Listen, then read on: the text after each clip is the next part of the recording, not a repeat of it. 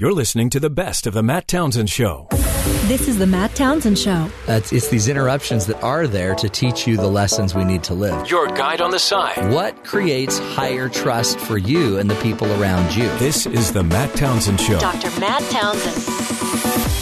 He said, a lot of our time management issues are emotional management issues. And then it dawned on me because of what I do outside of the show.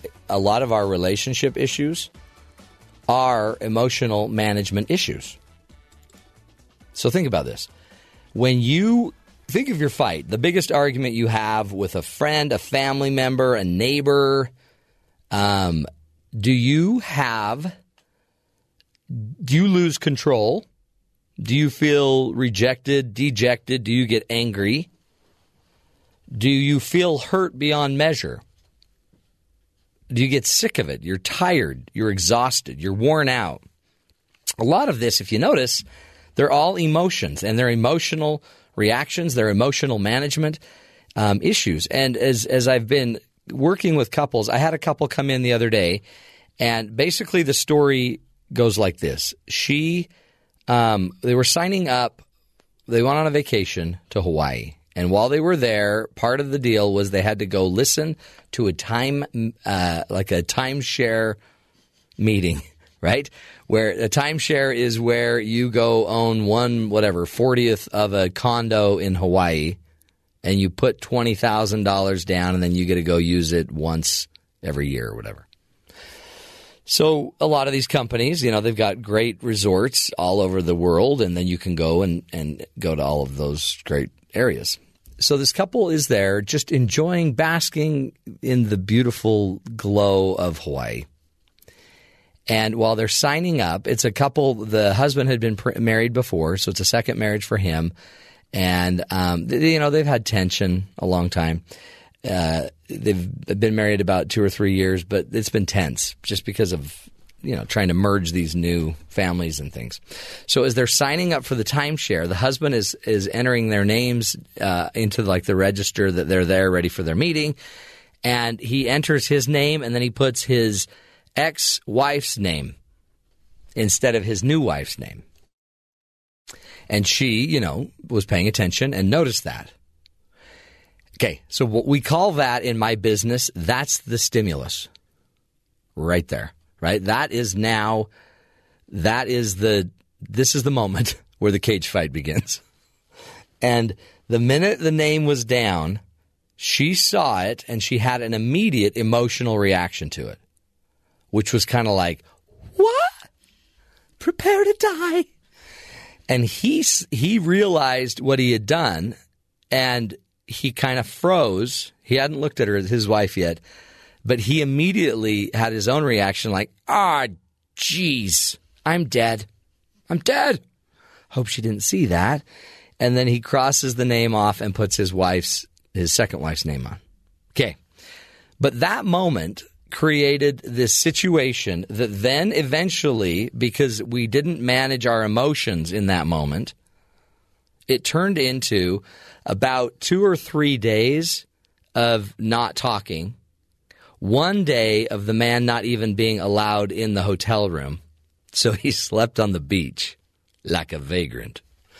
And they fought and fought and fought, and then actually made an appointment to come see me while they were still on their vacation, and then they got in. So when I say relationship issues are emotional management issues, that's exactly what I mean. She had an emotional reaction to what was going on. He had a reaction to what was going on.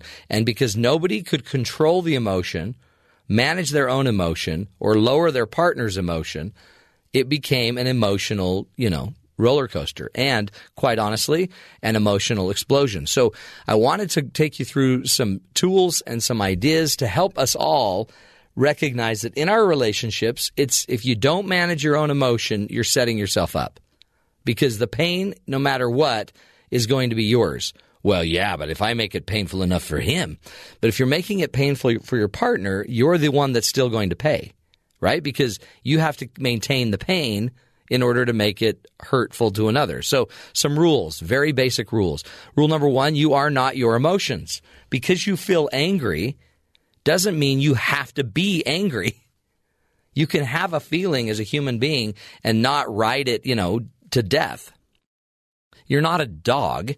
You don't have to just, you can think through this. You can process it. Why would a loving, decent, great, amazing guy write down his ex-wife's name? Well, because he's thinking about her. Maybe. Maybe he's not. Maybe he's just not thinking at all. Maybe he's going by habit. Maybe it has something to do with the mere fact that for, I don't know, how many years? 8, 9 years, he was married to one woman, and he's instead got 2 years with this other woman. Well, yeah, but he should remember me more, right? Well, maybe. But you're not your emotion. You don't have to just react. You also are an agent that can choose and be what you need to be in this moment. Remember, emotions are there to teach you. They're there to help you. They're there to guide you. The reason both people were freaking out was so that we would pay attention to the moment. The wife didn't need to freak out and the husband didn't need to fear because this was catastrophic. It didn't need to be catastrophic. It was just, we need to pay attention to this. Emotions are there to make sure we pay attention. They're there to make sure we take advantage of the right opportunity to handle something. And so we could have just used the emotion as a tool to help us. But what ended up happening to this couple is they ended up blowing up. They hurt themselves. They hurt each other. And in the end, it was probably because of their insecurities. We've got to learn that if you have an emotional response to something, even if it's justified, I get it. You should be, if you were in a car accident that a drunk driver caused and it hurt you, you should be emotional and you should be angry. I'm not saying don't be angry. I am saying however long you allow the emotion to manage you is how long you will suffer. So our goal would then be to find another emotion. And one of the things we talk about a lot on the show is, find your best self. So our lowest self will just take the emotion and run with it because we're afraid, we're hurt, we're worried, we're concerned. But our highest self will take us to another level. This couple, when they finally got to my office, all I did eventually after talking to them is I showed them that they have many responses to this same situation. But I asked them very quite simply, if all of a sudden one of you were sick, if one of you had cancer, what would matter about this? And they're both like, well, nothing. Why wouldn't it matter if one of you really had cancer? And by the way, interestingly, one of them is sick, and it is scary. It's scary for them. The fear is the woman's afraid that she might be more easily replaceable if she's not already making an imprint on this guy that he can't get the name right. But it was out of fear she responded. And then his fear about how she responds created an issue. But all of a sudden, if we could get present and be our best self, which we tend to be when someone's sick, we tend to be our best self when we are more in our highest values and our highest principles. Things tend to work better for us. So think about it. Think about your relationships. And don't just assume that your problems are your partner.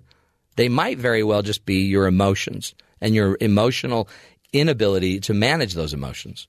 Emotional intelligence, as we wrap it up, is very basically just a few skills. Emotionally intelligent people recognize their own emotion, and they know how to lower them and manage them and make them healthy. Emotionally intelligent people also know how to recognize the emotion of others, and they know how to help those people lower their emotion. And emotionally intelligent people also know how to enroll people into their emotions and get people to buy into their good emotions. So if you are having relationship problems, can I suggest, especially if you seem like you can't get any progress going, maybe stop trying to work on your partner and instead just start learning some emotional intelligence skills, managing your own feelings, trying to not be so fearful, trying to operate out of your highest self, your best self, that essence, that goodness that's inside of every one of us when we choose to be good. Anyway, Emotional Management 101. You're listening to the best of the Matt Townsend Show. $201 billion, folks, for mental health care. It's just crazy, crazy numbers. But there are some things, let me just suggest, that you can do to manage or at least try to work and coach yourself through some of your own anxiety issues. We'll particularly today talk about anxiety, and I work with a lot of people. So many times I'll have a mom and a dad bring their kids in to see me, and as we sit down, they'll start just talking about how their child hates school. They'll talk about they have a hard time going out and socializing and doing what they're supposed to do. And it worries the parents, right? And so you have a mom sitting there saying, look, aren't you going to go play? You really ought to go play. The other kids are playing. Why don't you ever want to play? You're such a disappointment. And even if it's not like intentionally said that you're not cutting it, something's weird with you, they already know that. These kids know that. And what I find is a lot of times an anxious parent comes in and they're worried, and by the way, anxious about their child who probably has a little of their own anxiety, whether it's social anxiety or what have you. And so what I do, one of the things I do in my organization is I help coach people through their anxiety. And there's a lot of great research. And by the way, one of the number one ways to deal with your anxiety, 85% of it roughly, is simply your breathing, period.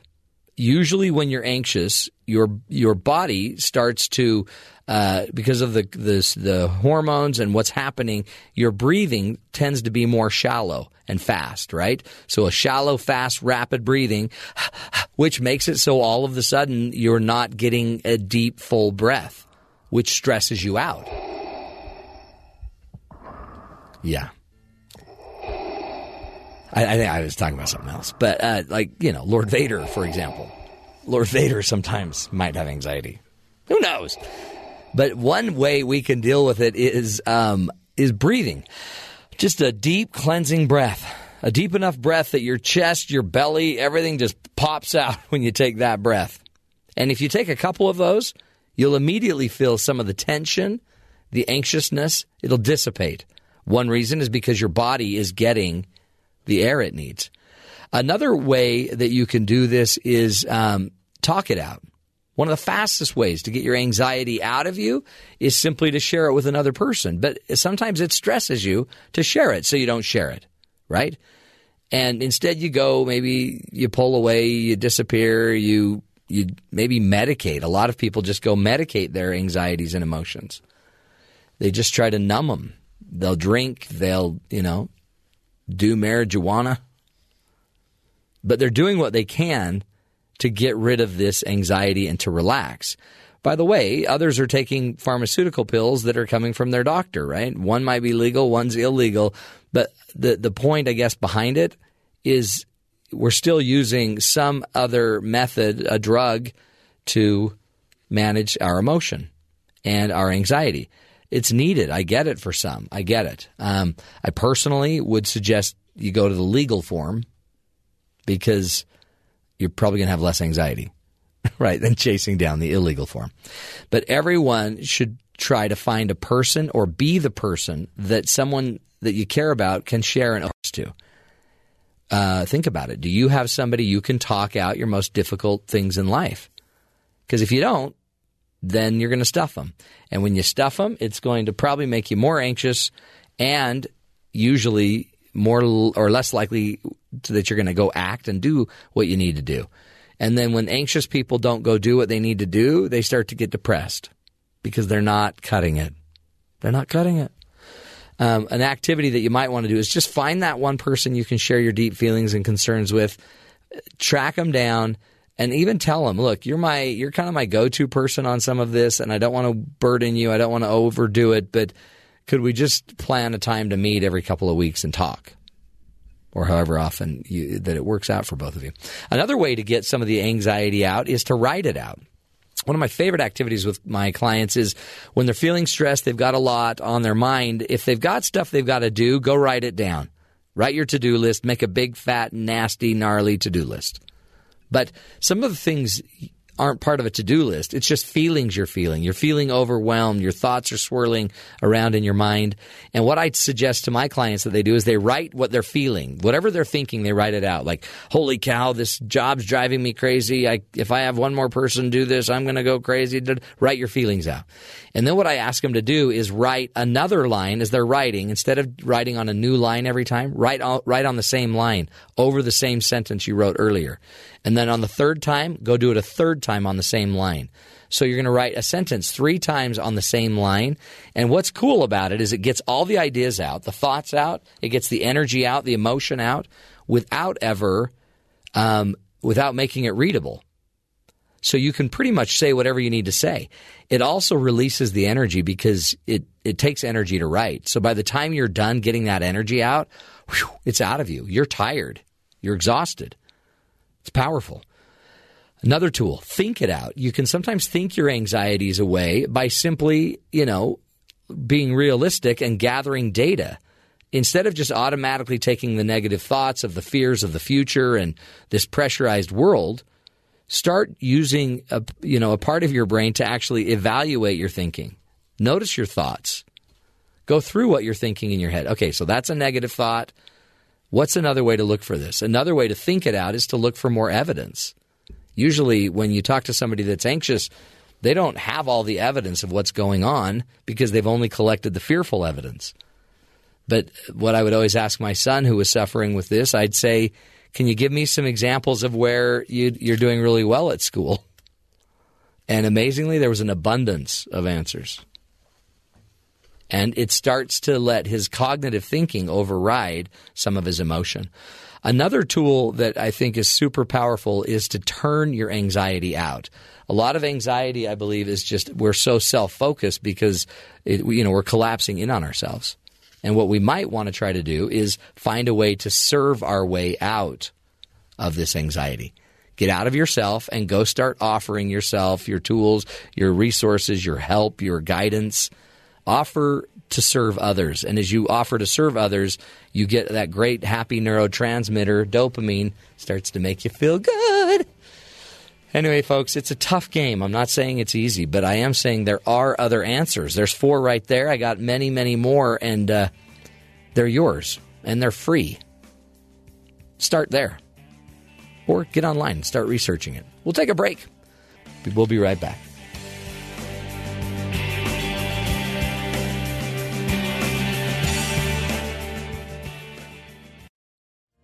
You're beautiful. You're beautiful. It's true. I saw your face. Welcome back, everybody, to the Matt Townsend Show. Fashion trends fade in and out, and with them, the idea of beauty shifts just as frequently. What was considered the ideal woman 40 years ago looks entirely different in today's society. So what exactly is it that influences the idea of beauty? And how does this impact the lives of women? Joining us today is Autumn Whitefield Medrano. She is the author of Face Value, The Hidden Ways Beauty Shapes Women's Lives. Her book takes a deeper look at the relationship between appearance and science, social media, friendship, and many other societal influences. Autumn Whitefield Medrano, we welcome you to the show. Thanks for being with us today. Thanks for having me. Now, talk to us about your background. How did what led you into this field of beauty, appearance, I guess, other than just being born a female? It's funny. I have, certain professional qualifications. I've been working in women's magazines for most of my career, but I started at Ms. Magazine, so this flagship magazine of the feminist movement. But really, my number one qualification for writing about beauty is being a woman who thinks about these things. I mean, and that's what I think is so interesting. The pressure, the changing standards, and just, I don't know, the influx of now social media and the ability to spread images around. It really seems like the book that you've written is this convergence of all the new technologies plus really an in-depth look at the latest and greatest research about some of these kind of, I guess, historical beauty myths. What are some of the myths that we have to blow up? Oh, gosh, there's so many. One of the myths is that I think people tend to be very either-or in where they think beauty standards come from. There's like there's the evolutionary psychology camp that says, okay, beauty standards have more or less been the same for centuries, and so it's built into us, and the things that we find beautiful signal fertility and reproductive health, so we can't change them. And then there's the camp that says, no, these beauty standards are cultural. I mean, as you pointed out, the ideal woman today looks somewhat different than she did 50 years ago, and will probably look different in 50 years. And that camp is like, okay, these beauty standards are malleable, which means that they're to some degree political. So what can we do to shift them and change them when they become harmful? And what I found in my research is that it's, surprise, it's both. Yeah. It's both, and it's individual, and it's just a really complex relationship between what we find beautiful and, this concept, this almost philosophical concept of beauty itself. It's funny how every specialist is going to redefine it their way, Exactly. right? It's our DNA for some. It's our socialization. We socialize these beauty standards, these beauty norms. But one of the things in your research too, I noticed, is that some of the things that we thought were kind of an absolute, and I guess that would be more an evolutionary approach. It would be, just the measurements, right? The typical ideal measurements of a female. Yes. The classic example there is the waist-hip ratio. Right. And what that's about is, think of the classic hourglass curves, which have been a mark of beauty for centuries. The small waist, the bigger hips. And that has been a mark of beauty for centuries. So certainly, it's been a mark of beauty for centuries, and so researchers have tried to get even more specific. Instead of just saying, oh, we like curvy hips on the women, what they've tried to do is get the precise, exact measurement and ratio. And in 1993, these researchers did exactly that. They studied icons of beauty, Playboy centerfolds and Miss America contestants specifically, and took their measurements, did the calculations, and decided that the ideal waist-hip ratio was within 0.02 points of 0.70 ratio.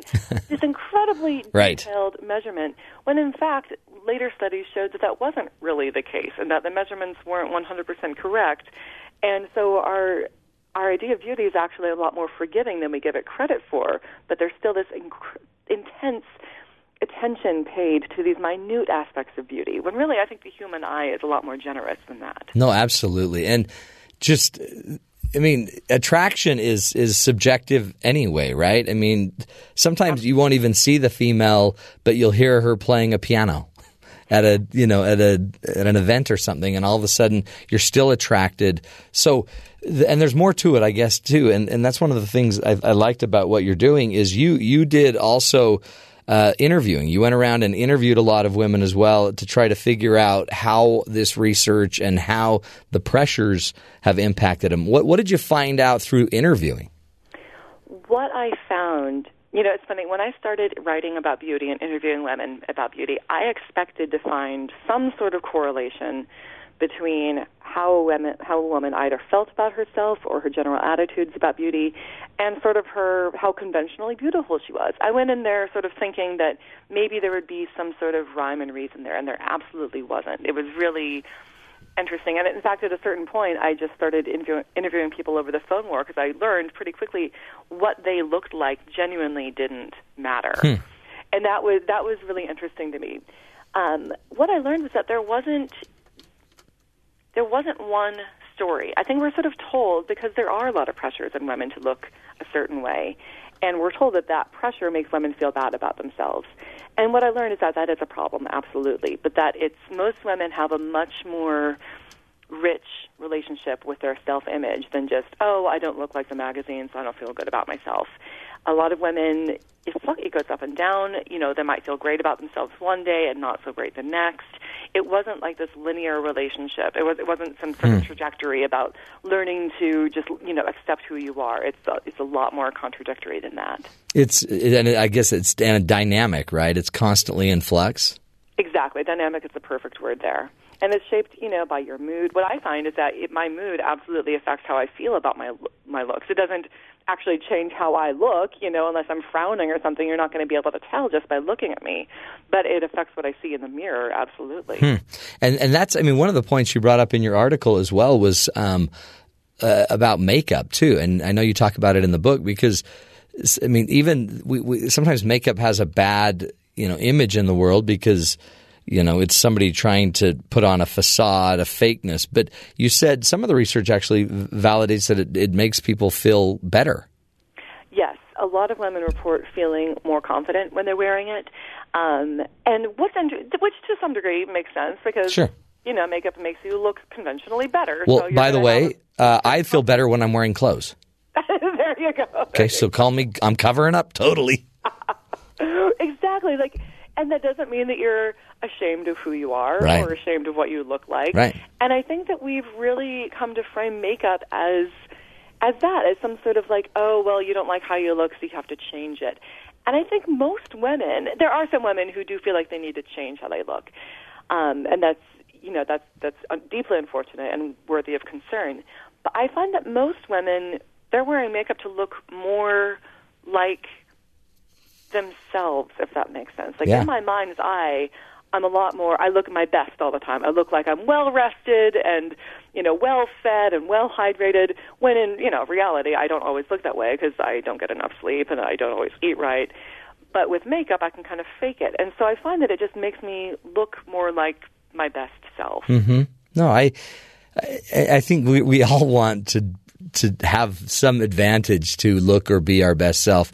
And one of the things too that was really interesting about what I'm learning through your work is that this is a process of achieving beauty, right? The idea of beauty has kind of it's a process.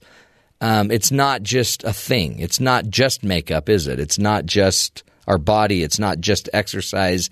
To talk about the process of achieving. Well, it's interesting because I think that a lot of, obviously a lot of time, money, and resources are poured into making us more beautiful, both on an individual level and on a collective societal level. But one of the things that I would like to see change about beauty is I don't want to see us treat it as a goal, as something that we are always striving toward, because the fact is, beauty is one of those things that because it is sort of unquantifiable, you can always argue that there's never enough of it. You never have enough of it. And I know that's some plastic surgeons warn of that. They say that, okay, someone comes in, they've never liked their nose, they get their nose fixed, they walk away, they feel great. Other clients walk in there, they get their nose fixed. Then that's not enough. They wanted their chin augmented, and then they want an eye lift. And I think that's something that we really, I don't want to treat beauty as an achievement for that exact reason. It's really a rabbit hole that we can all fall into. And really, we can find it in us now. It exists in us now. Absolutely. And that is one of the things that I think is really nice about makeup, is that it can bring out what is already there, just by using some art, basically. Yeah.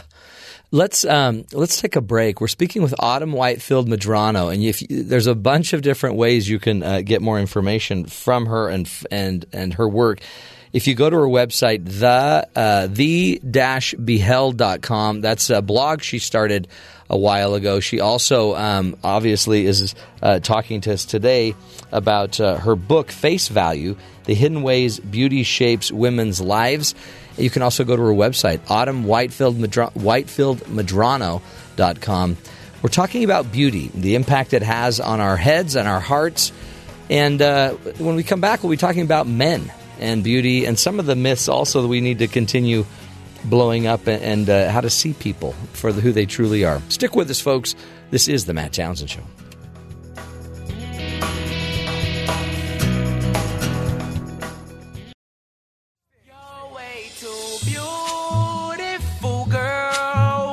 That's why it'll never work. You have me suicidal when you say it's over. Welcome back, everybody, to the Matt Townsend Show. Yeah, you're killing us, ladies. Come on.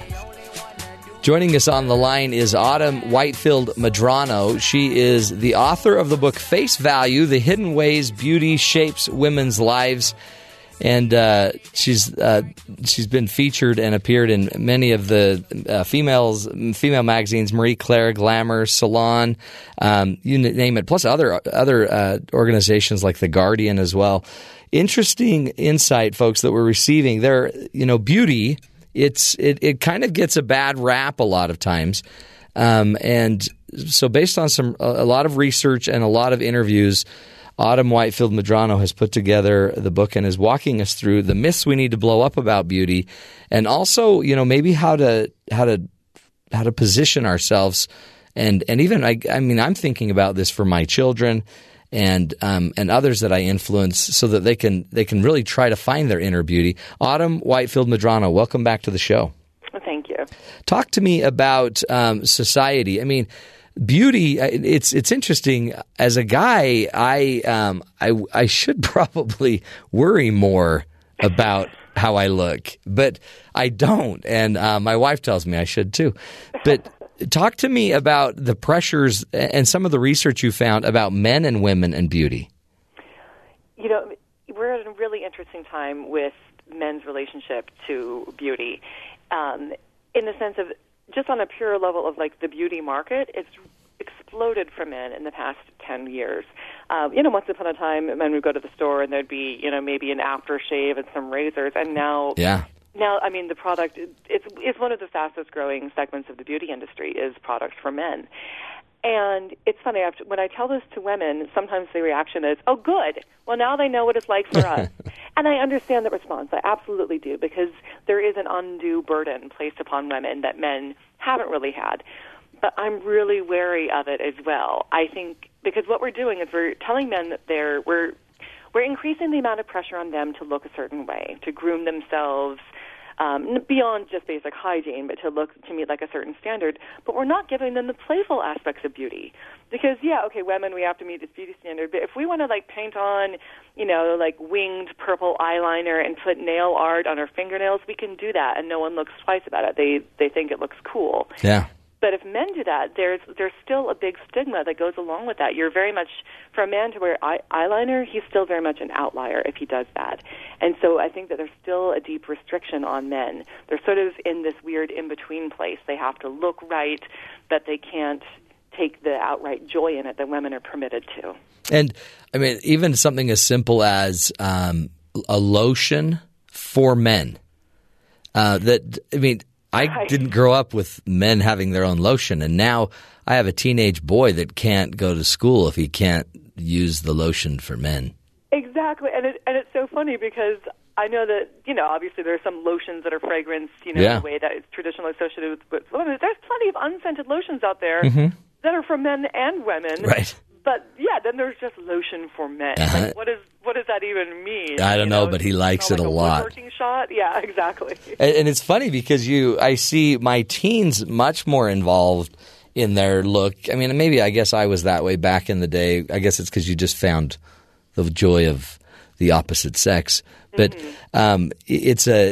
I guess a lot of this is seemingly natural, but then too, like you're saying, it's starting to open up for men to be able to show and differentiate themselves, and by just even their haircuts, their styles.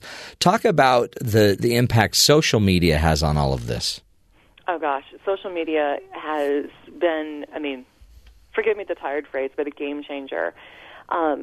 In that we're all so much more aware, not just how we look. I don't think it's changed our awareness of how we actually look, but rather we are constantly curating our own images.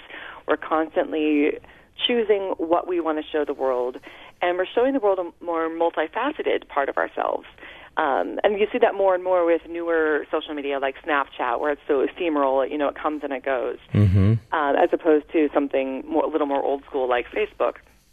I think what it's doing is it's making, this has been documented for men specifically, it has made them more likely to objectify themselves, to treat themselves as an object, as something to be looked at, instead of a body to be lived in. And I think that that's very interesting because it's something that traditionally has been ascribed to women. we have long been the decorative objects throughout history, so we've sort of self-objectified. But with social media, we're seeing the biggest change now with men, and I find that really interesting. And as we age, it's interesting too, because now we're living longer than ever before. We have more technology to help us. We have more, pharmaceuticals to help us. I guess, what happens to us if we have a life where our maybe our outer beauty becomes so a priority that our inner beauty hasn't yet been able to see the light? Does that naturally just change as we age, or does it end up becoming a problem for us that maybe induces more psychological problems the older we get? Well, right now, most people report being happier with their looks as they grow older. And I think that goes hand in hand with that sort of inner beauty that you're speaking about. We'll see how that changes, because this is research done on people who are older now, 70 right. and above. So once it becomes the norm to be living till you're 90, 100, beyond, I'll be interested to see how that changes. But it makes a certain sort of sense, because the older you get, the less self-conscious you get. And the less self-conscious you get, the more sort of comfortable you are in your own skin. Do you as far as inner beauty versus outer beauty, I mean, it's not a trade-off. We can all have all, right. we can exactly. have all of it. And also, the way that a person, we've all had that experience of meeting someone who is stunningly gorgeous, and in 2 minutes of talking with them, they become less attractive because there's something unappealing about them. And vice versa. You meet someone who's sort of okay looking, and then the more you get to know them, the more their inner beauty shines, and your eyesight, it's almost like your eyesight actually changes when you see them. Yeah. And that's a documented phenomenon. So they're not strictly separate. That's such an interesting thing, because as I work with clients, it has never, I haven't understood, some of the most beautiful people on the outside I have found have such a, what's the word? Almost an emptiness. It's almost like how they've been treated because of their beauty. They never felt. They never, and I don't think it was because of them. It's almost like they were objectified. So everything that they were always told was about their objective beauty. But they seemed to struggle a little bit on the inside to believe that they were worth more than their looks. And, I don't know about studies that support sort of like personality qualities going hand in hand with conventional beauty, but to some degree that does make a certain amount of sense, that if everyone is only propped up your outside, if that's the first thing everyone compliments about you, and if that's sort of what you're known for, then it might be easy to believe that that's what you have to offer the world. And I think that that's really a shame. But then, I think so much of that has to do with upbringing and family. Parenting, right. Yeah. Because that same is true with a child that's a really strong athlete, and all we talk about is their athletic ability. Exactly. Yeah, people are much more than that. Yeah, and no matter what, even things that are legitimate, things that we want to praise people for. I was always, quote unquote, the smart kid, which of course felt great. But then what that meant was that other facets of my personality I sort of downplayed, because that was my thing. I was the smart kid. So I didn't try to be funny. I didn't try to be creative. I was just, in my books. Yeah, you were just studying. Exactly. What do you see the parallel between beauty and confidence? And do you see with women, as they're finding themselves more, as they have more and more options for what's acceptable to be and how they can look, is it impacting a woman's ability to feel more self-confident? There is a relationship between conventional beauty and confidence, in that people who are conventionally beautiful overall tend to report being a little more confident. But what was more interesting to me is that the population at large tends to really overestimate all of the positive qualities that go along with being beautiful. We tend to think that beautiful people are way more confident than they actually are, that they make more money than they do, that they're healthier than we are. We meaning, sort of the most people who are, nice looking but average. And when in fact there are benefits that go along with being beautiful besides just, looking nice.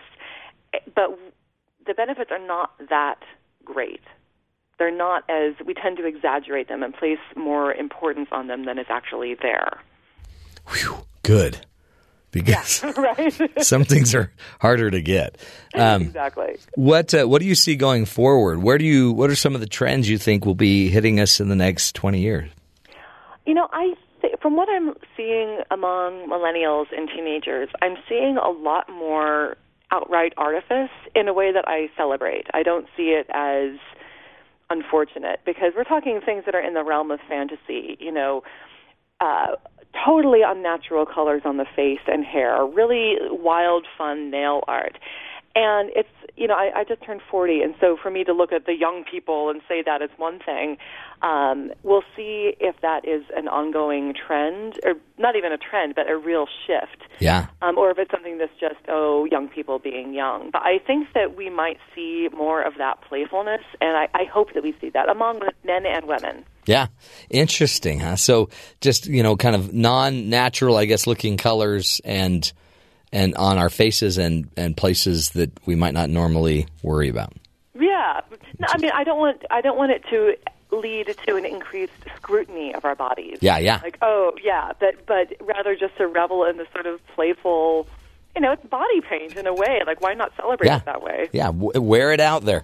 Man, interesting stuff. Autumn, we appreciate you. Good luck on the book, Face Value, The Hidden Ways Beauty Shapes Women's Lives. Thanks for being with us. Thanks for having me. You bet. Her name is Autumn Whitefield Medrano.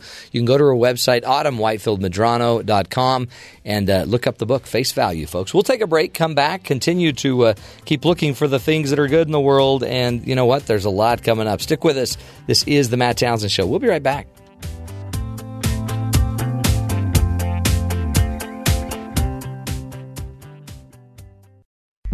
It's my house, come on! Because life doesn't come with a handbook, you need a coach. Here's Dr. Matt and his Coaching Corner. Welcome back, everybody, to the Matt Townsend Show.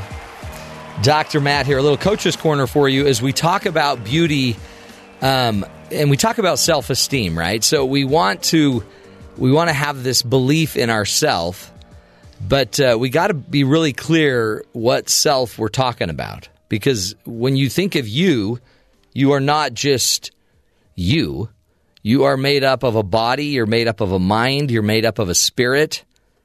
You are made up of a bunch of different thoughts and paradigms and beliefs about who you are. So be really careful. As you try to grow self-esteem, you got to focus somewhere. And my concern is that many people spend the majority of their time trying to build self-esteem, probably working on only one of the three components of self-esteem, which is the body. So your body, a great tool, right? A great source, brings you the chemistry, it allows you to feel the pleasure and the pain of the world. You can get those ripped abs like I've got, buns of steel, muscles galore, rippling. Okay, don't be rude. And you can have all of that going for you. You can be stronger than everyone else. You can be faster. You can financially go make all the money you want to take care of your body and your body's needs. You can drive the nice car, something to put your body into. You can buy the best clothes. And interestingly, it won't necessarily make you feel better. It will for a while. But eventually, if you want true self-esteem, you're going to have to go deeper than the body, right? So eventually, you're going to jump into your mind. And the mind is where you want to start, having some power. You want to be more popular. You want some of the things that are less tangible, not a car necessarily, but you want prestige. You want popularity. You want people to like you. And you'll realize that your car's great, but it doesn't mean people actually like you. They might just use you for your car. So as you move into your mind, you're going to like it. Your mind likes, looking good. It likes being popular. It likes having, maybe not even, you're not even going to sit there and sit in your money and just play in all your money. That's the tangible stuff. But you just like knowing that you have more than others. So that becomes a mind game for you now. Now your mind is being satisfied because you're getting ahead supposedly in life. The problem with your mind, though, is you're never going to be good enough because eventually you're going to have a neighbor move in that will have more money than you. So your mind alone isn't where you're going to find self-esteem either. It's not going to be in your mind because your mind's constantly going to be comparing you. And you're either going to have to be better or just worse than everywhere else, and your mind's going to kind of bifurcate it and make it an either or. So the true source of essence is always going to be in the spiritual side. Essence is your ability to have less and be okay with it.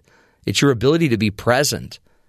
Essence is that good feeling you feel when you are doing something that is noble and good that you love to be about. It's holding your grandchild. It's holding your child. It's that silent night in the middle of the night when you're just rocking your baby back to sleep and you just feel peace. It's when you're serving. It's when you're out in nature. That's where your true sense of who you are comes from. It's usually in the quiet times we find ourselves. It's not in the loud, busy dance halls or bars that you're going to find your true identity. Super fun. But in the end, you got to be okay with yourself. You got to know what your purpose is. You've got to feel some connection to a higher power.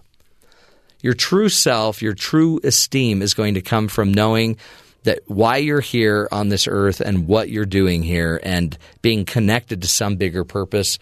And I'd also say being connected to a higher power. And you can go determine what that higher power is. But if we're not connected to it, then what can you esteem? The highest power the highest esteem I have is knowing that I'm a child of God, of something bigger than myself. That brings me more self-confidence than anything I could do or have or say. Anyway, just a little Coach's Corner. Take it or leave it. We'll take a break, friends. We'll come back, continue the discussion. This is the Matt Townsend Show, helping you see the good in the world.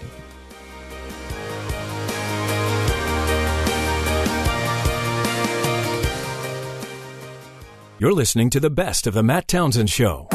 This is the Matt Townsend Show. What creates higher trust for you and the people around you? Your guide on the side. And a lot of us end up spending our entire life searching for what we expect instead of what has actually been given to us. Dr. Matt Townsend. Marriage is hard, right? And it's even harder just with the typical issues of life. A spouse maybe that is sick, somebody that has lost their job or has mental health issues. There's so many different problems that can come up. So am I just supposed to stick it out and stay with somebody that doesn't get me? I hear that all the time. And I don't know. But what will you become? And if you do stick it out, and what will you become if you don't? I think our assumption is, well, my life would be so much better without it. But many times I think my wife's differences, her challenges and her tendencies force me to become a better person. They force me to become the change. And I understand that doesn't always bring happiness today, but it brings change, growth over time. So maybe there is a benefit to sticking in it a little longer, and there would be even a greater benefit if my partner would get the fact, too, that they need to change, right? I mean, I have clients that have been living in a one-sided marriage for years, and their spouse does not seem to get it. They think, she's lucky. I am the greatest man in the world. And so I sit there and I worry because a guy says, no, seriously, you are so lucky to have me.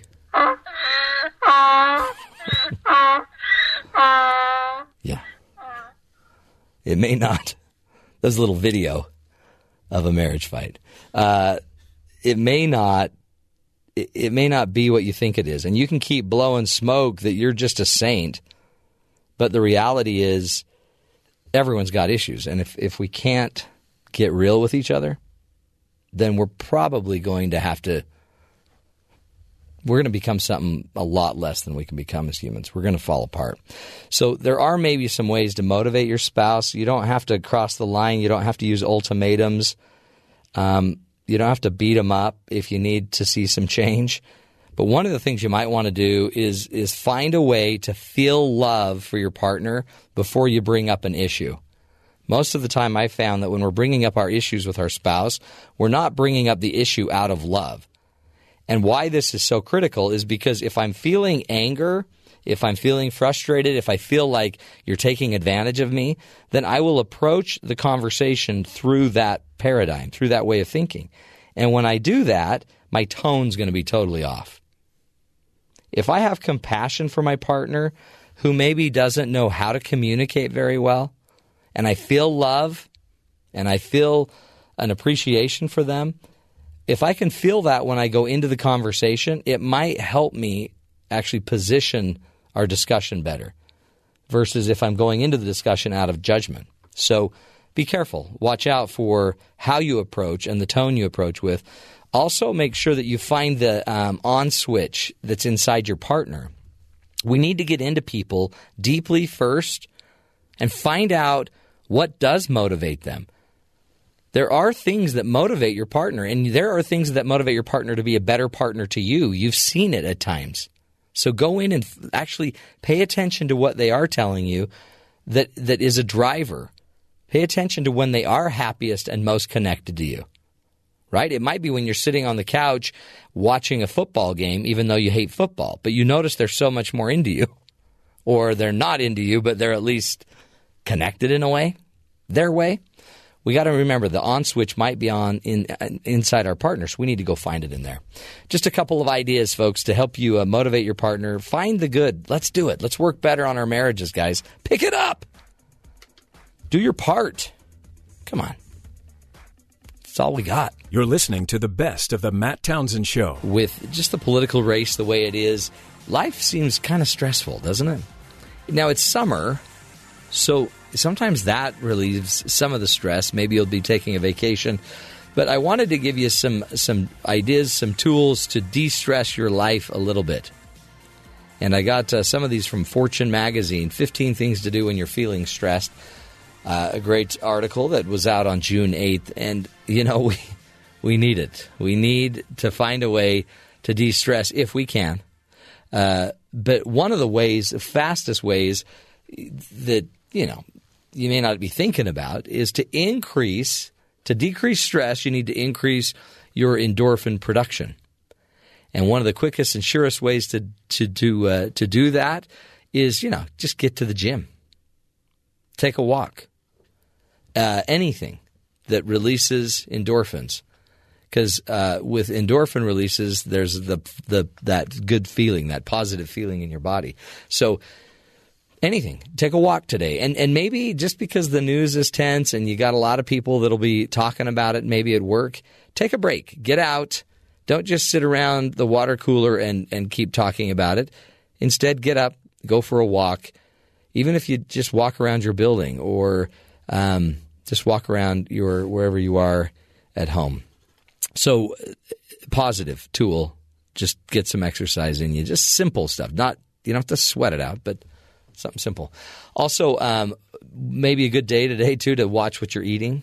If you want to decrease your stress, obviously, you might want to watch and minimize your caffeine intake, but also watching out for the food you eat. And we've talked about it with our great Ron Hager. He's telling us all the time, eat whole foods, don't drink your sugars. Create a space for yourself. One thing I've done recently at my own house, I'm writing a new book, and I just try to get away. I go to my office, sit down there, and just escape and find a space where I can meditate. I'm getting a little bit better at that. I also have to learn to say no. That's something I'm not great at. We've had on the show just recently some tools on how to say no. So you just go look back in our archives on iTunes or on TuneIn, and you can see a complete interview or two within the last 2 weeks about learning to say no. Also, make a list of your goals, and when you accomplish a goal or even a part of a goal that you're trying to work on, check it off. That also creates a little endorphin, a little dopamine push for you as well. Another way to de-stress would be get lost in a great book. When was the last time you read a book, especially a great book? Possibly another opportunity for you is to talk to other people. And they're calling them mastermind groups, but now more and more people have these groups where they can go share their ideas of what they're doing in their business. It's kind of people that are in similar fields as you. If you're a leader, they might be leaders. If you're a manager, you might have management groups you can go talk to. But get out and talk to other people. I also suggest you leave the office, get out of the office, get out of your space, try to get more sleep, serve someone, all tools to help you take your life back and hopefully de-stress. So what we're trying to do on the show, help you live longer and get through these tougher days where the news isn't so pretty. You're listening to the best of the Matt Townsend Show. Earlier we were talking about how simply the tone of how your name is pronounced, like the phonemes they were calling it, how it comes off the tongue may come off with a harshness of tone or maybe a softness of tone, which then sends a signal to another person, the listener, that you've got a masculine name or maybe a softer name, like Ben. So, it's just tone. And it's something we don't always pay attention to. But in my world of working with couples and communication and people, tone is telling, right? Tone matters. And so I wanted to spend a little time in the Coach's Corner talking about our tone. And it really is, I think, a really powerful indicator of what somebody is actually feeling, of their emotion. Emotion is best managed and understood probably through somebody's tone, more through their tone than their words. So pay attention to the tone, right? Tone, remember, is communication. When somebody says, and you can tell they're down, they're depressed, they're sitting on the couch, their arms are folded, they look sad, and you say, "Are you okay?" And they're like, "Fine." Do you hear the tone? That means they're okay, right? Yeah, Ben, they're fine. Yeah, because sometimes, Kaylee and I will talk like that, and she'll say that. But she's really sad. But she says she's okay, so I assume she's okay. Yeah, because she said, "I'm okay," but her tone was like, "Yeah, I'm fine." Could you hear that? It's subtle. I hear, "I'm fine." Okay, how about this? "Yeah, I'm fine." Do you hear that? She's almost singing. Okay. Yeah, some people are tone deaf. Some people can't hear it. And I appreciate Ben being honest with us today. Because tone, it's communication, right? Tone tells the deeper story. Tone is our friend, not our foe. When somebody, "Oh, don't you give me that tone." Rapping. Yeah, Ben, just sit this one out because you might be missing the point. It's not, but tone. Some people just don't hear it. But tone does communicate distress and levels of stress. So here are some keys. I'm going to give you 5 keys to recognizing and to either taming your tone when you need to tame it down or recognizing another person's tone. Okay? 5 basic keys. Pay attention to them. Ben, take notes because you are going to need to take notes on this one. Okay.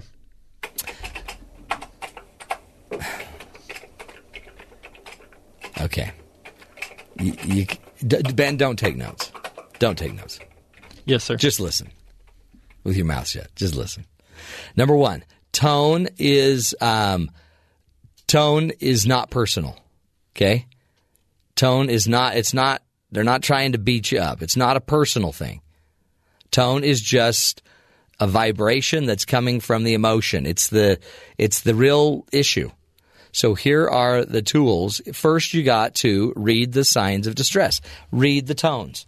If you hear volume getting louder, if you hear the pitch getting higher, or if you notice the pace of the conversation going faster, you got to see those signs. When you see those signs, it's telling you, pay attention to this one.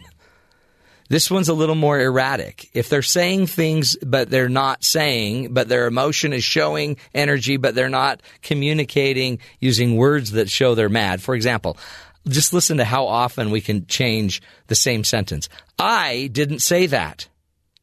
I didn't say that. I didn't say that. I didn't say that. Same sentence, 4 different meanings. I didn't say that. Okay, so it wasn't you. You did not say that. I didn't say that. You really didn't say what I'm accusing you of saying. I didn't say that. Okay, you didn't speak it. Oh, you wrote it? Okay, you wrote it down on the board. Is that what you did? You didn't say it. You wrote it? I didn't say that. Okay, so you did write it. You just didn't write what I'm saying you wrote. And the only way we can make sense of those same 4 words, I didn't say that, is by changing our tone and our inflection, right? So we're using this all of the time. But if you hear the volume getting louder, that should tell you something. If you've noticed the pitch is getting higher, that should tell you something. If you notice it speeding up, pay attention to it. Then be careful and soften your heart. You cannot not communicate, right? So if I react to your negative tone and I get into my negative tone, then your tone is going to bounce off of me and I'm just going to attack you. Instead, I need to absorb what you're bringing on, your tone. And I don't need to absorb it so I'm destroyed and I can't feel anything. I absorb it so I can better understand you. I want you to share with me so I can better understand you. So I have to soften my heart and allow this information into me. And instead of just taking the negative interpretation and going with it, I need to not just run with it. I need to get myself centered, focus on what I'm trying to do with you. I'm trying to be an influence. I'm trying to help you. And if you can, alter the mood. Or alter the mode with how I'm going to handle this and how I'm going to adjust the mood. So if I can, and they're mad at me and I can see, I'm not mad, I'm just tired. Okay, I'm sorry. And I might even at times give them some space. But if I come back in the room 5 minutes later and they seem happier, then I'm going to point out you seem happier. Sometimes it's better to just quit talking and maybe find a different mode of communicating, like a letter, a text. And then change what you can in the conversation and realize there's certain things you can't change. But I don't have to get louder because you are. I don't have to get, higher screaming because you are. I don't have to run because you do. Just change the tone, the tempo, the timing. Basic stuff. But hard, isn't it? We'll take a break. Be back. More fun. Stick with us.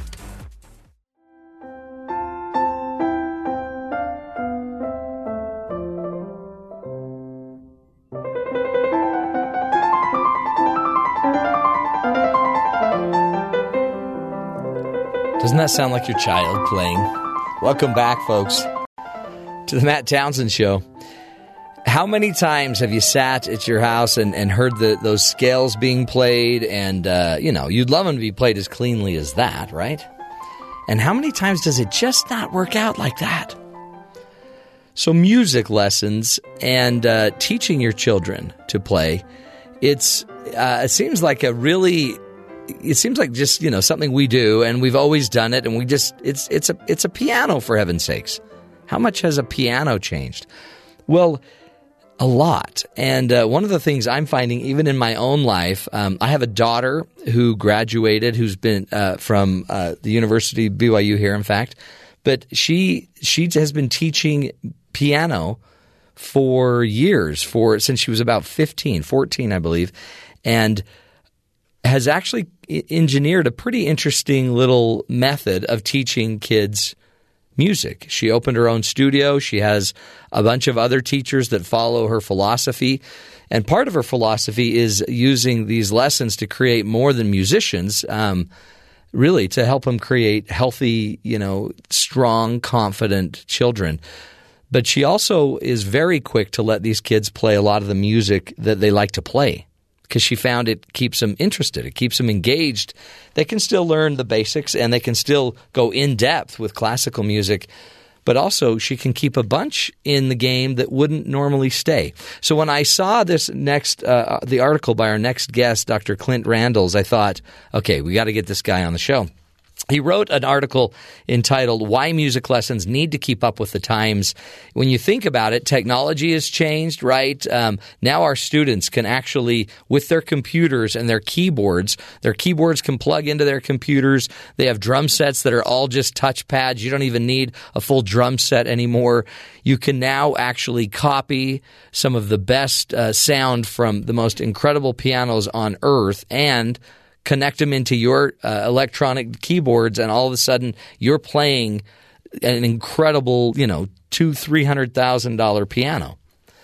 Power of technology. So if technology is changing and music has changed a bit, don't you think it's time that we get our music lessons up to speed? Clint Randles joins us. He is an associate professor of music education at the University of South Florida, and we welcome him to the show. Clint, welcome to the show, my friend. Thank you for having me. What an interesting article. I'm a total believer in what you're teaching us, but teach us, talk to us. What is happening to music lessons? Are the kids as involved in music as they used to be?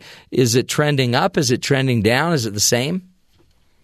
Well, I have to say this is the most exciting time in the history of music to be a music teacher, because we have so many things at our disposal. We have traditions thousands of years old to draw upon, knowing that humans have been musical since there have been humans. Music has always existed, and probably the first music that we ever hear is the sound of our mother's heartbeat. So we've had it for our entire lives, and for the history of humankind, we've always had music. Just recently, though, we've developed the ability to record audio in very sophisticated ways using multi-track recording technology that's available on our telephones, available on our iPads and our computers. And I was a teacher in Michigan in 2004, and GarageBand came out, and it blew my mind because something that would have cost thousands of dollars to purchase and develop now can be under my arm, and I can take it from building to building. In fact, then I went from building to building on a skateboard to get there a little quicker. That's the kind of teacher I was. And so you have the ability to record sound, which is the primary way that people experience music. If you, we like to get out to concerts. All of us like to hear live music, and it's incredible when we have the chance to do that.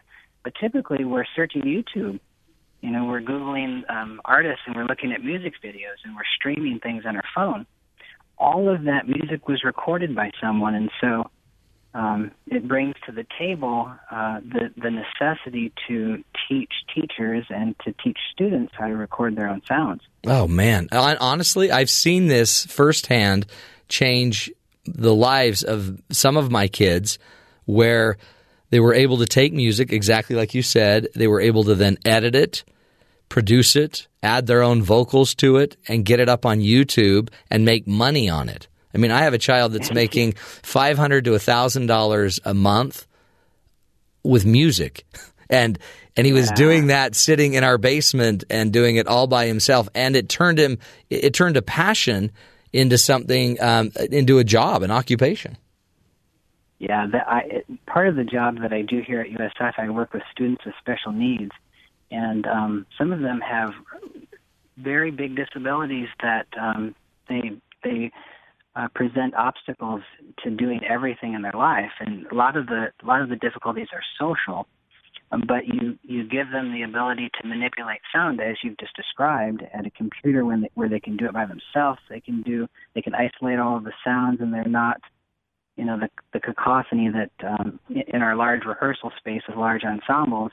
There's a lot of sound, and it's hard to control all that sound.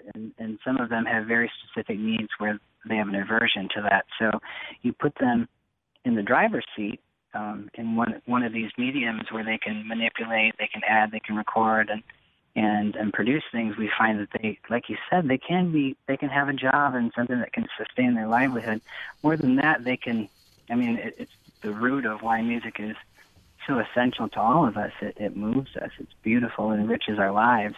As these technologies have been changing, I mean, really, I guess they've been changing for centuries, right? With Thomas Edison's phonograph in 1877, we could now record music.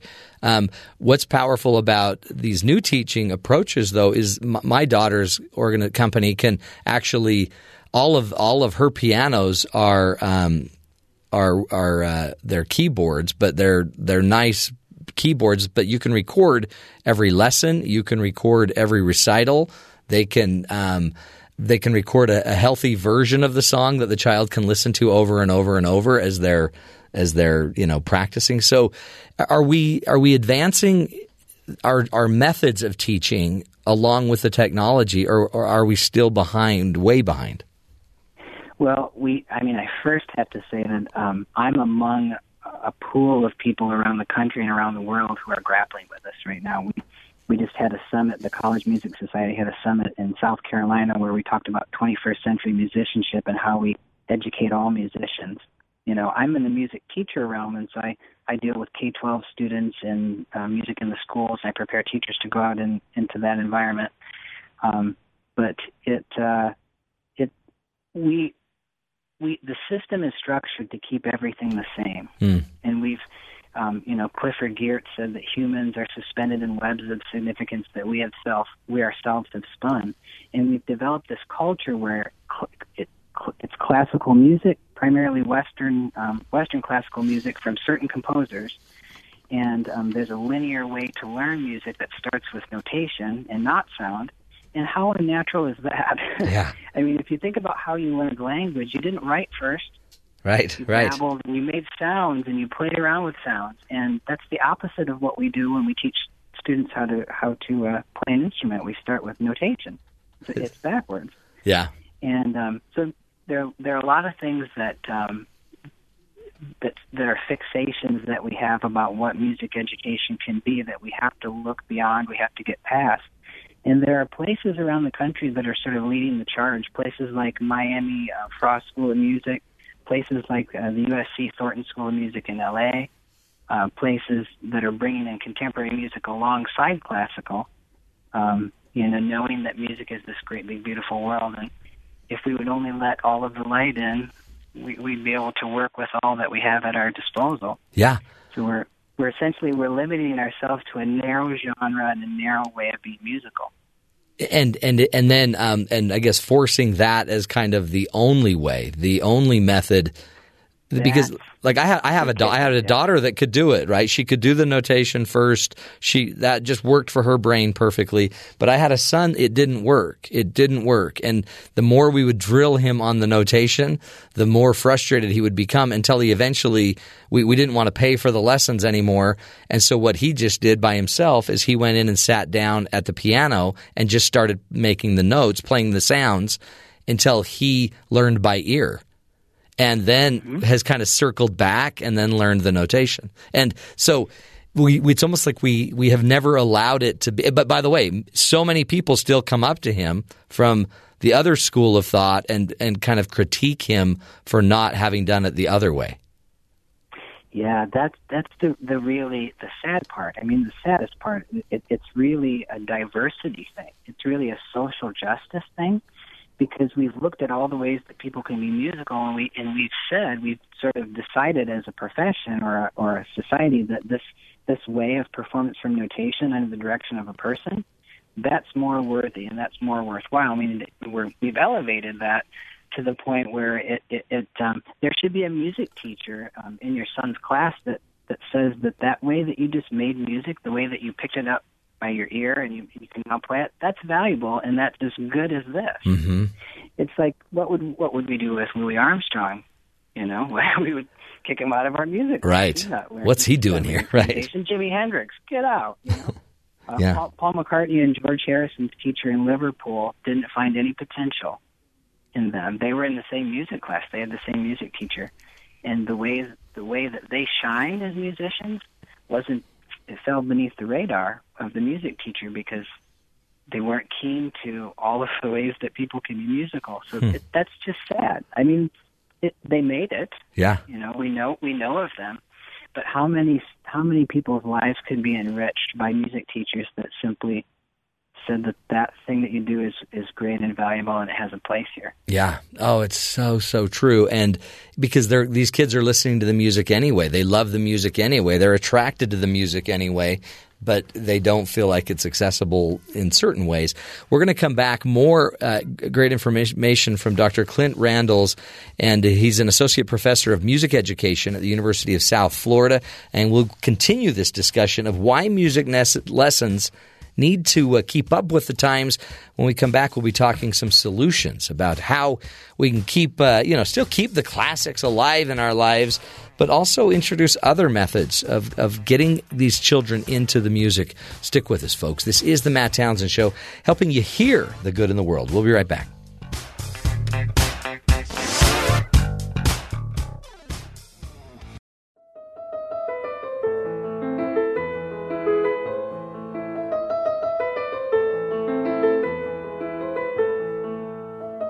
Welcome back, everybody, to the Matt Townsend Show. Hey, today we're talking about why music lessons need to keep up with the times.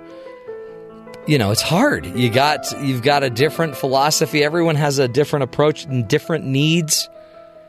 But there is still seemingly a common love of music among our children. But a lot of times the songs that they're asked to play while preparing and practicing have no direct correlation to the music they listen to. Joining us on the phone is Dr. Clint Randles. He is an associate professor of music education at the University of South Florida and has over 20 peer-reviewed articles published in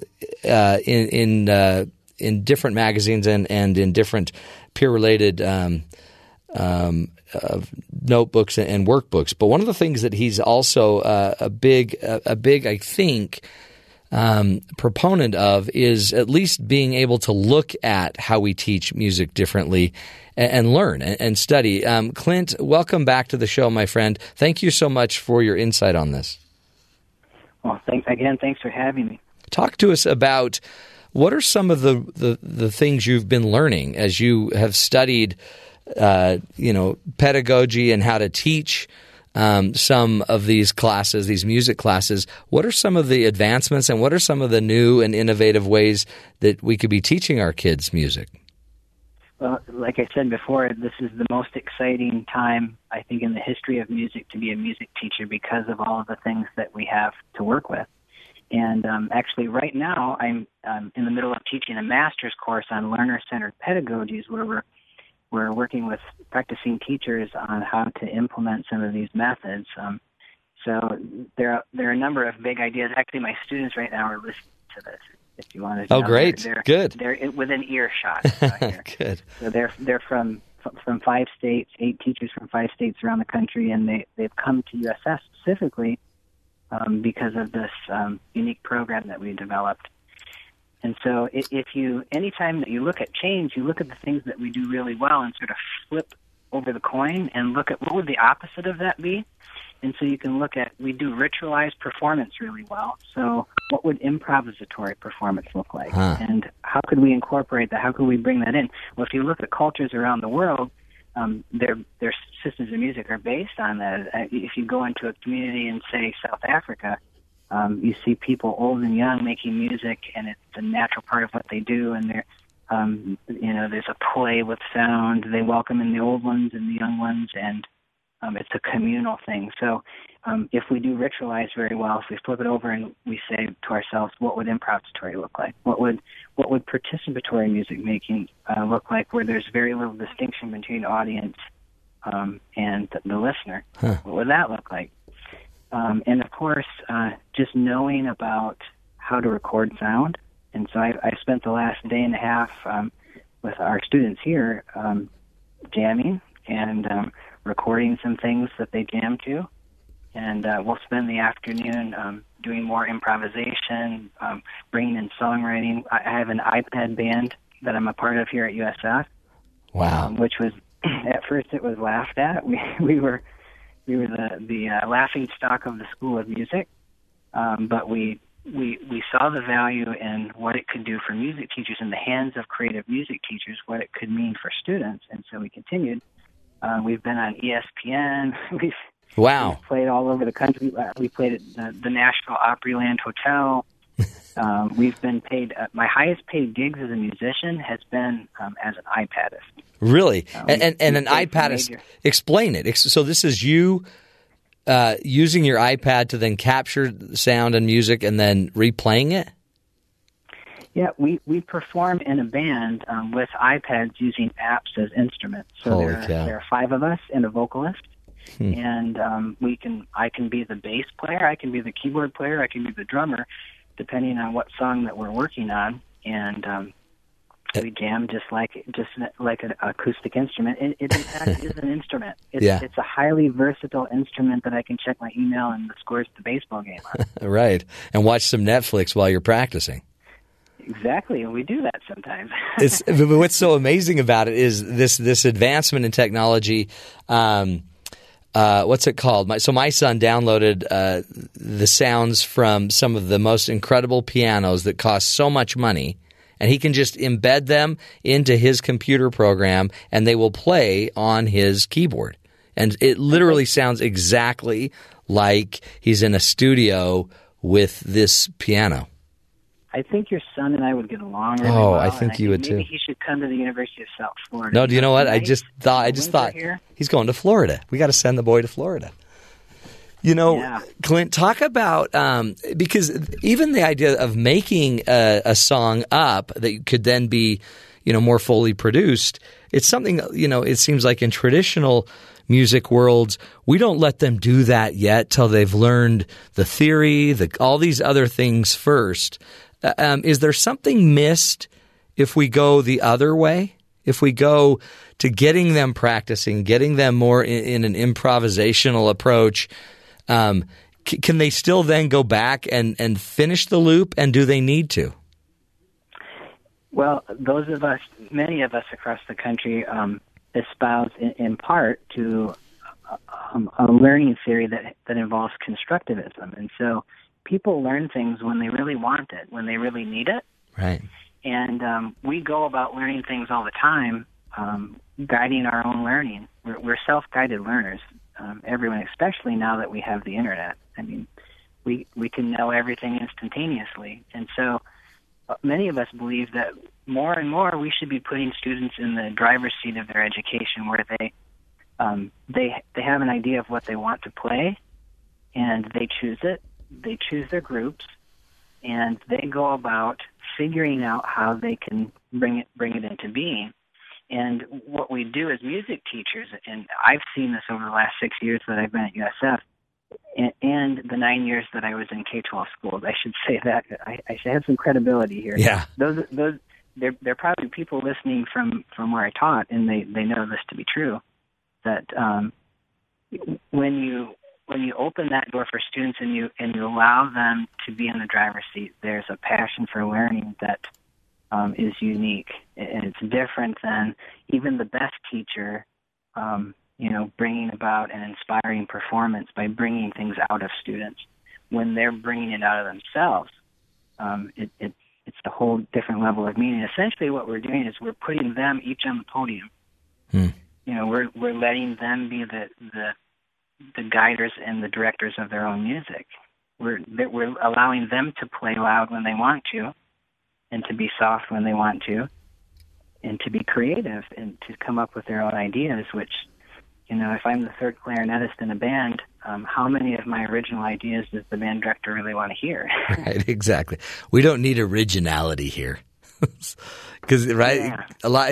But what's interesting about this too is you're simultaneously creating community. So you're not only teaching the children, for example, how to be creative and how to find a way to integrate in and hear what's going on, but it's about socializing. It's about being able to feel what others are doing and anticipating what others will do as you're playing. It's the flow idea, right? It's jazz. It's the improvisational too.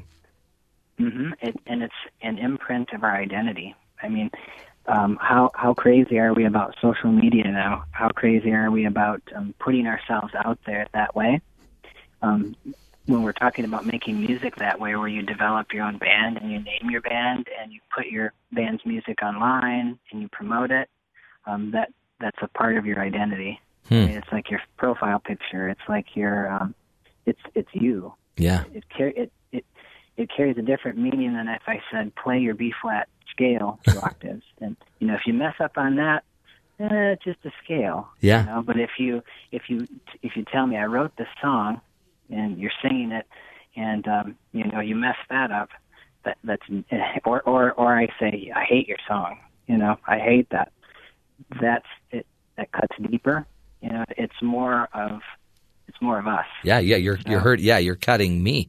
But see, to me, that this idea that our kids would own this, it seems more healthy than a lot of the students that might be graduating that don't have a sense of ownership of what they've learned because they weren't allowed to deviate.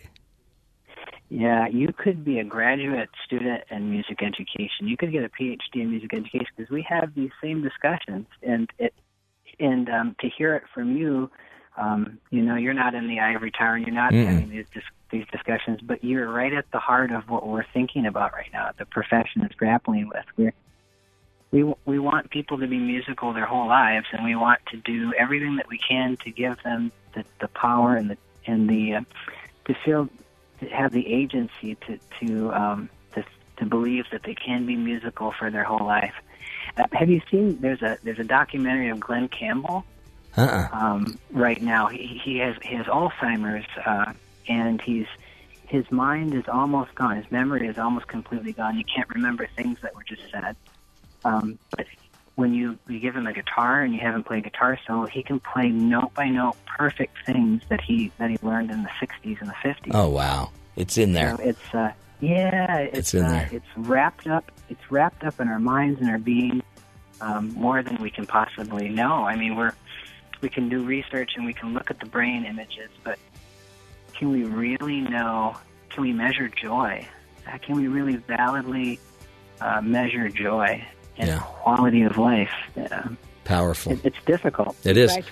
Well, Dr. Clint Randles, we appreciate you, and keep up your great work there at your University of South Florida. And everybody, go check out his website, ClintRandles.com.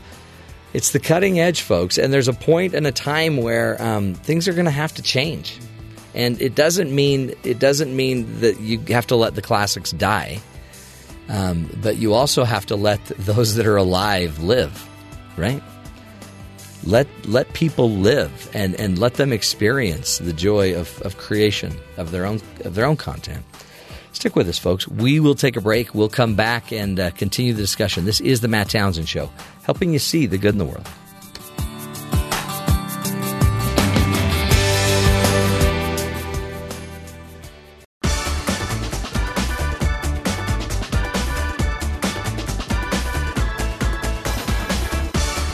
Welcome back, friends, to the Matt Townsend Show. It's really hard, isn't it, when you've trained people, teachers, educators, we've trained them a certain way, they've researched a certain way, they've learned a certain way, and then these tiny, these know-it-all young kids come in and want to change it all up. But I'm telling you, as a father who I have 6 kids, and every one of them are different, and every one of them approach music in such a different way, except we still end up teaching them a very similar way. But I had one kid that music has become his saving grace, and yet it was the thing that was driving him berserk because we kept forcing him to learn it one way. And if he can't learn it, what's your problem? Learn it this one way. Learn it this one way.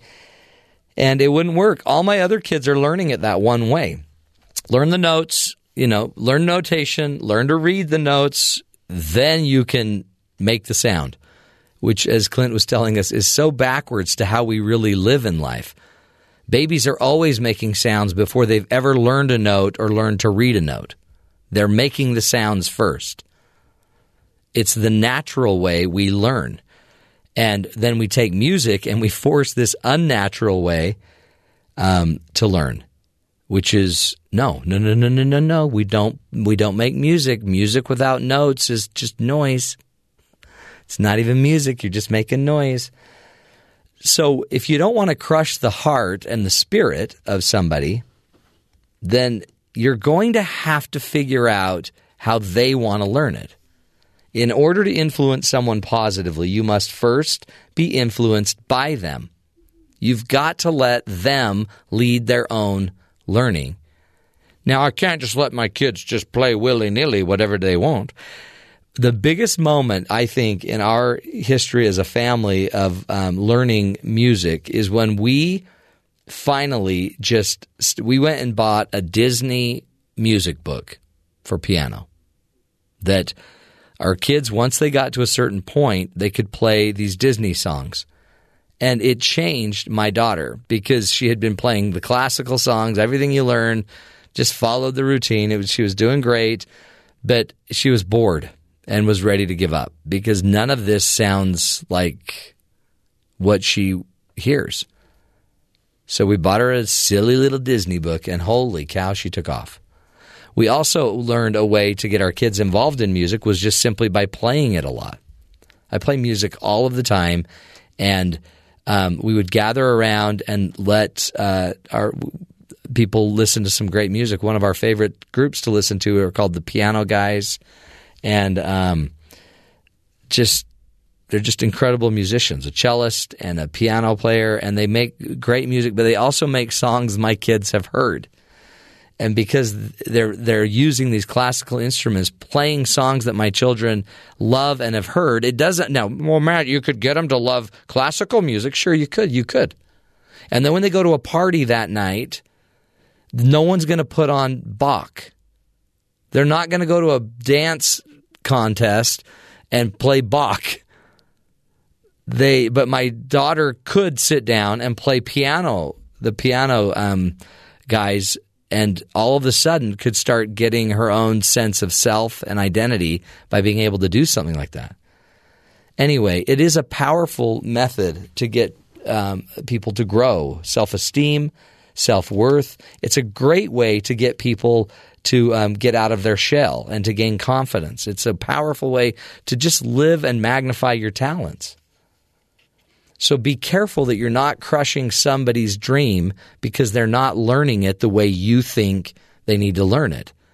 Not everyone's brain is like yours. Not everyone has to suffer the way you did to learn music. Right? Let your children influence you, and when you do, they'll come up with their own answers. And they'll also stick with the game. They'll stick with the plan. If you have your children quitting a lot of stuff, it might be because they don't feel like they're a part of their own creation. Make sense? I don't know. Call me crazy, but it's working for my kids. I think it could work for yours. Just give them some space. And then once you see the way they want to go, lift it up, help it, enable it, give them the tools they need to make it happen their way. We'll take a break, folks. Come back, a whole new hour. Stick with us. This is the Matt Townsend Show.